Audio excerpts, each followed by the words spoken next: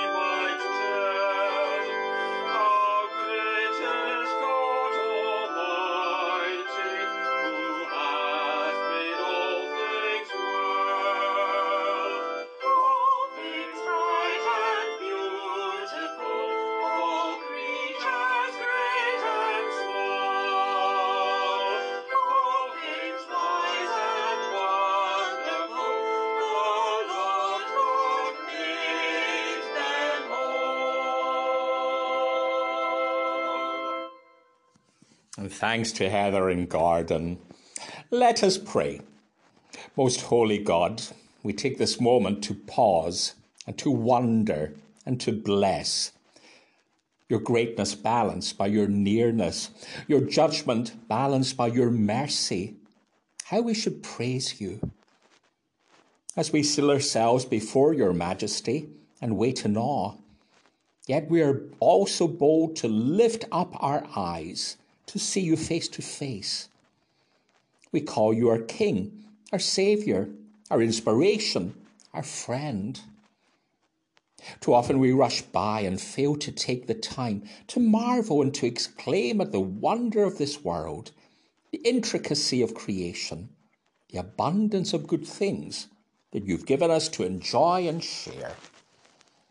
This day, Lord, we sing your praises. This day we rejoice in your generosity. This day we are glad to you continue to reach out to us, even us, with love. Forgiving God, it doesn't take us long to stumble from the high peak of praise to the low valley of brokenness, as the awareness of our sin engulfs like darkening cloud. Not only the major flaws in our character, but the petty triviality that trips us daily. Forgive us the hasty word, the harsh thought, the too easy judgment, the spiteful action. Why, with all the potential you have knitted into our souls, do we so easily slip into bad habit, unhealthy obsession, lazy forgetfulness? Have mercy on us, O gracious God. Forgive us and remake us, redeem us and restore us. And when all seems lost beyond hope, yet still you reach out in tenderness and kindness to make that difference in our hearts and souls and minds, to restate the broken relationship, and to give us a second chance we sorely need. So we come before you in Jesus' name. And now we pray in the words he taught us, Our Father, who art in heaven, hallowed be thy name. Thy kingdom come, thy will be done on earth as it is in heaven. Give us this day our daily bread, and forgive us our debts as we forgive our debtors. Lead us not into temptation, but deliver us from evil. For thine is the kingdom, the power, and the glory, forever. Amen. We turn to the book of Hosea and read from chapter 1 and verse 2. Let us hear the word of the Lord. When the Lord began to speak through Hosea, the Lord said, Go and take to yourself an adulterous wife and children of unfaithfulness, because the land is guilty of the vilest adultery in departing from the Lord. So he married Gomer, the daughter of Diblaim, and she conceived and bore him a son. And the Lord said, Call him Jezreel, because I will soon punish the house of Jehu for the massacre of Jezreel, and I will put an end to the kingdom of Israel. And that day I will break Israel's bow in the valley of Jezreel. And Gomer conceived again and gave birth to a daughter. And the Lord said, Call her Lo-Ruhamah, for I will no longer show love to the house of Israel, that I should at all forgive them. Yet I will show love to the house of Judah, and I will save them not by the bow or the sword or the battle, or by horse or horseman, but by the Lord their God. And after she had weaned Lo-Ruhamah, Gomer had another son. And the Lord said, Call him Lo-Ammi, for you are not my people, and I am not your God.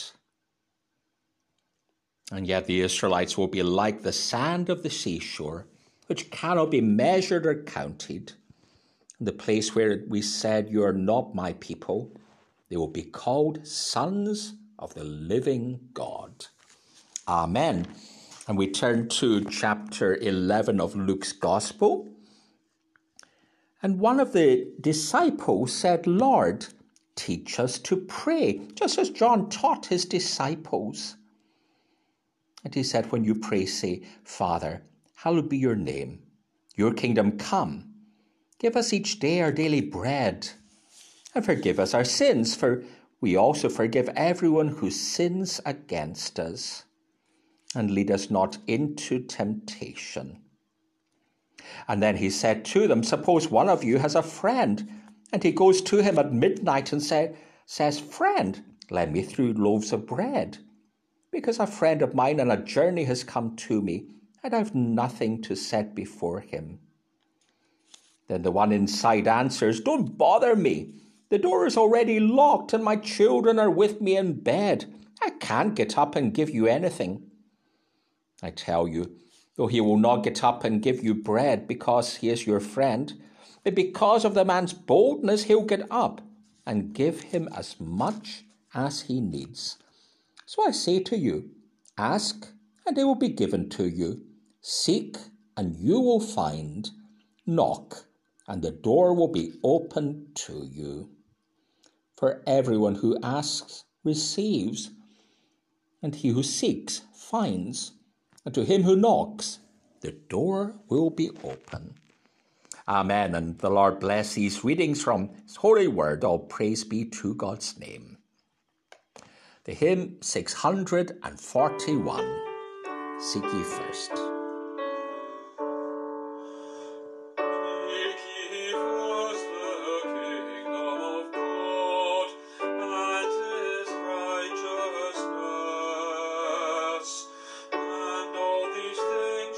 Alleluia,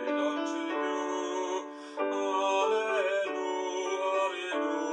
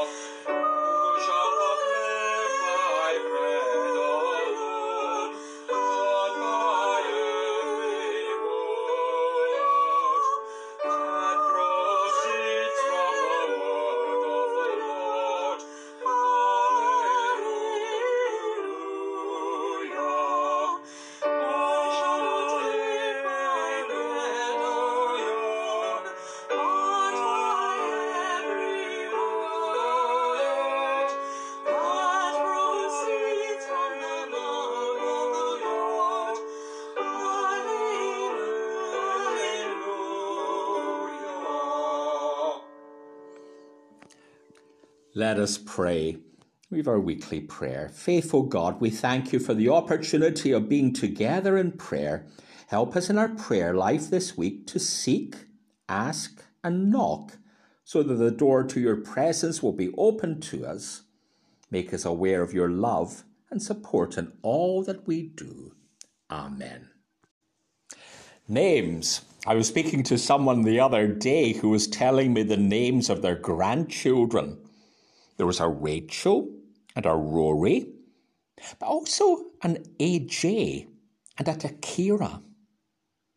Some names have stood the test of time, like Joshua, though it's sometimes now shortened to Josh, but others are very new, or seem to be new to us. In Zambia, a lot of children were given names like Blessing or Grace, but quite often I baptized a Mavuto. And Mavuto meant suffering or hardship. And the mother obviously had a difficult pregnancy and somehow gave the name of suffering, Mavuto, to the child. And the child had to live with that name throughout their lives. I have a soft spot for the book of Hosea.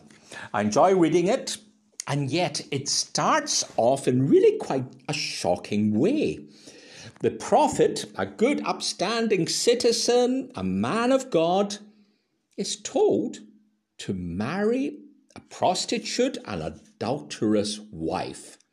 Now, the term could mean a lot of things, but she is certainly unfaithful to him, and that brings a lot of sorrow. But the relationship is really a mirror.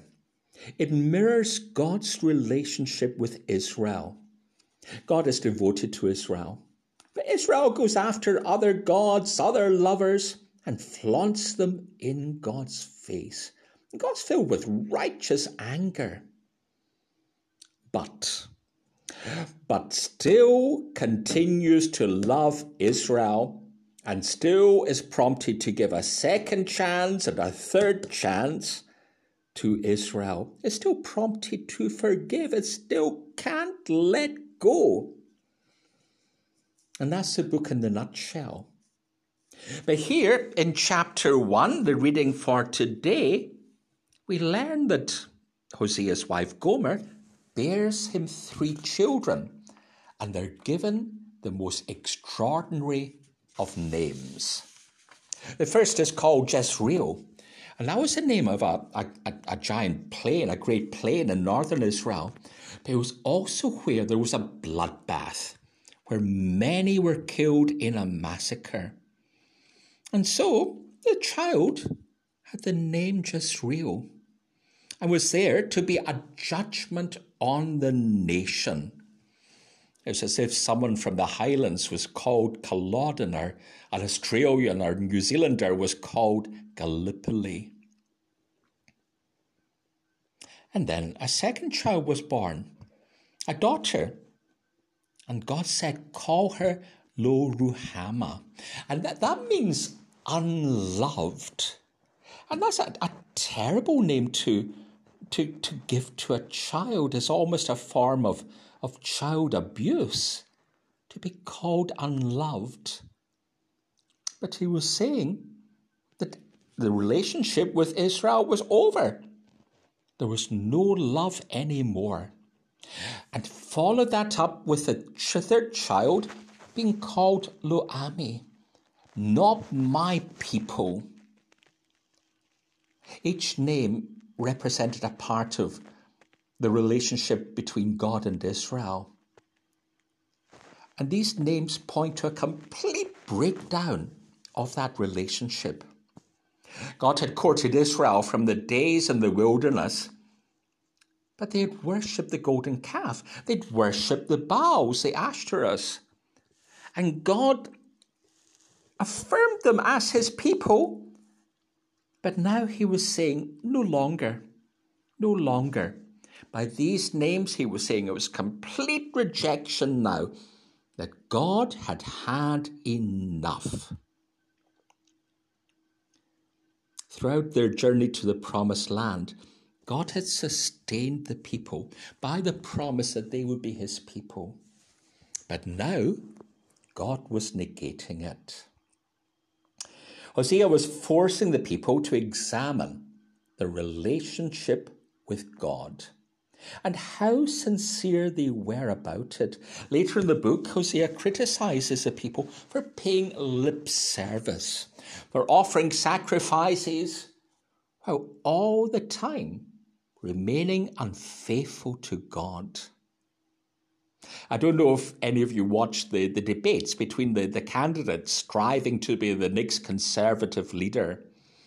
In the first debate, so much of the time was spent talking about trust and honesty.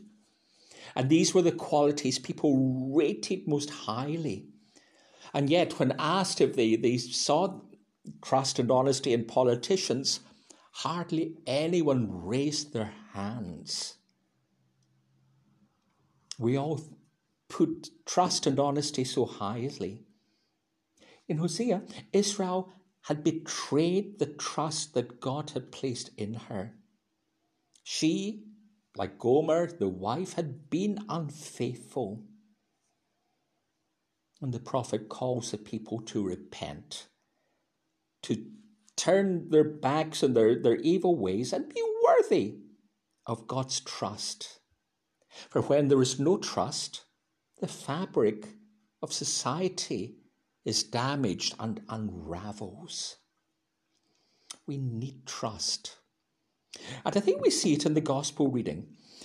The disciples have asked Jesus to teach them to pray. And he teaches what we call the Lord's Prayer. And the first couple of words encapsulate trust. Our Father. There's a story of a boy who, as a young child, loved to be carried. When his mother carried him, he loved to smell her powder and perfume. She had a particular smell as he nuzzled into her. And he loved being carried on his father's shoulders. And at bedtime, it was his father who carried him to bed. He pressed his ear to his father's chest. And he said, "I can hear your heartbeat." His father replied, "And I can hear yours." It became their official way of saying good night and "I love you." There was a real sense of security and trust in that relationship. I can hear your heartbeat. Jesus uses the image of a parent to convey who God is and how God loves us. In Matthew's Gospel, he uses the image of God as a mother, as a hen gathering her chicks around us, around him. In John's Gospel, Jesus uses a familiar Abba, as a child would, Daddy. And here in this prayer in Luke is our Father.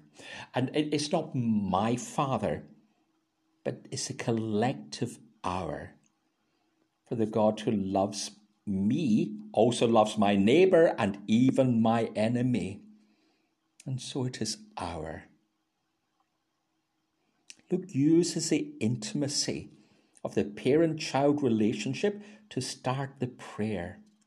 It's as if Jesus is saying that God loves us and carries each one of us in God's arms so that we can hear the heartbeat of God's love. Jesus was born as flesh and blood and lived among us so that we could hear in person just how deeply we are loved. For Jesus is the incarnation of the God whom he teaches to call our Father. Hosea gave his children these crazy names to force Israel to look at themselves and their relationship with God. We too need to look at our relationship with God and where it is lacking. But always in the knowledge that in Christ we can be bold to pray, Our Father, as children of the living God. In the name of Father, Son, and Holy Spirit. Amen. The hymn 724, Christ is a World. He makes a touching place.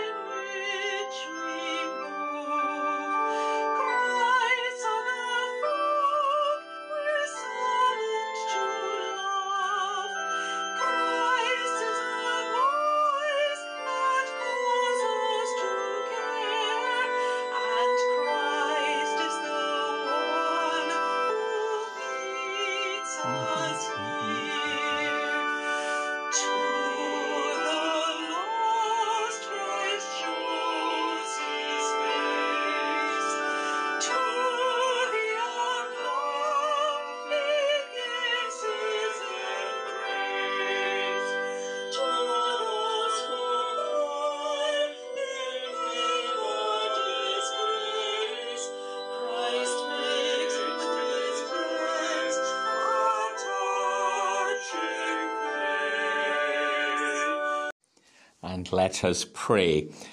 Gracious Lord, when we review the ways in which you continue to break in upon our lives, showering us with gifts and wonder, we're reminded how we in our living should emulate the same generosity.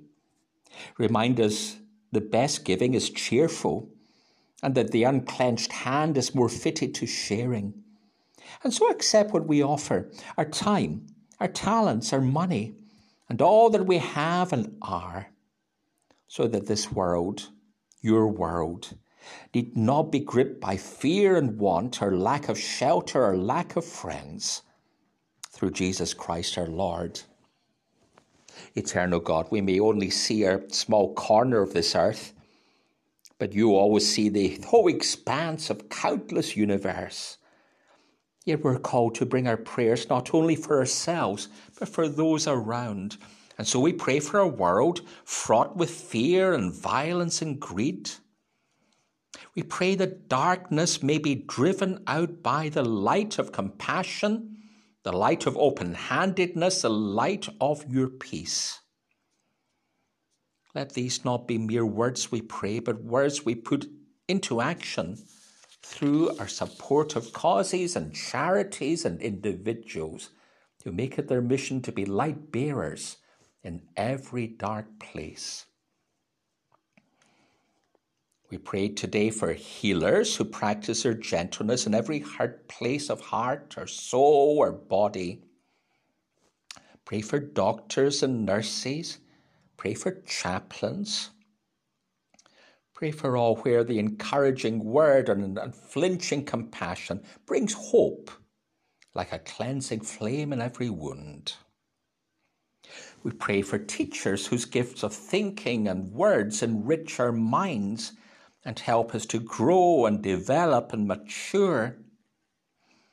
And today we thank you for all those who taught us how to pray, who formed the ideas and the rhythms that to this day give colour and shape to the relationship we have with you, our living God. Pray for our Queen and country and for all who are called to be decision makers in our society at every level. We pray for our world and its beauty and fragility, and the astonishing resources and the unsustainable demands we make on them. As we seek to form a new relationship with you, our God, and with our sisters and brothers, let us also seek to form a new relationship with our earth that we call home, nurturing it and tending it and stewarding its beauty and energy, not only for ourselves, but also for generations still to come. And in a moment of silence, we bring before you those in our minds and those in our hearts this day, especially the sick and the anxious and the bereaved. Lord, in your mercy, hear our prayer. Amen. And our closing hymn is going to be the hymn 404, Lord of the Dance. And we'll just this is going to start for some reason in the middle. No, it isn't. I've got it. Lord of the Dance. I danced in the morning when the world was begun, and I danced in the moon and the stars and the sun, and I came down from heaven and I danced on the earth. At Bethlehem I had my birth. Dancing wherever you may be, I am the Lord of the dance, said he, and I'll lead you all wherever you may be, and I'll lead you all in the dance, said he. I danced on a Friday when the sky turned black. It's hard to dance with the devil on your back. They buried my body and they thought I'd gone, but I am the dance and I still go on. Dancing wherever you may be, I am the Lord of the dance, said he, and I'll lead you all wherever you may be, and I'll lead you all in the dance, said he. They cut me down and I leapt up high. I am the life that will never, never die. I'll live in you if you live in me. I am the Lord of the dance, said he. Dancing wherever you may be, I am the Lord of the dance, said he, and I'll lead you all wherever you may be, and I'll lead you all in the dance, said he. And before the benediction, I will be away for the next 2 weeks, so I don't think there'll be any podcast for the next 2 weeks, but you'll be able to maybe find something on the website. And so may grace, mercy, and peace from Father, Son, and Holy Spirit be with you and be with all whom you love this day and even forevermore. Amen. And God bless you all.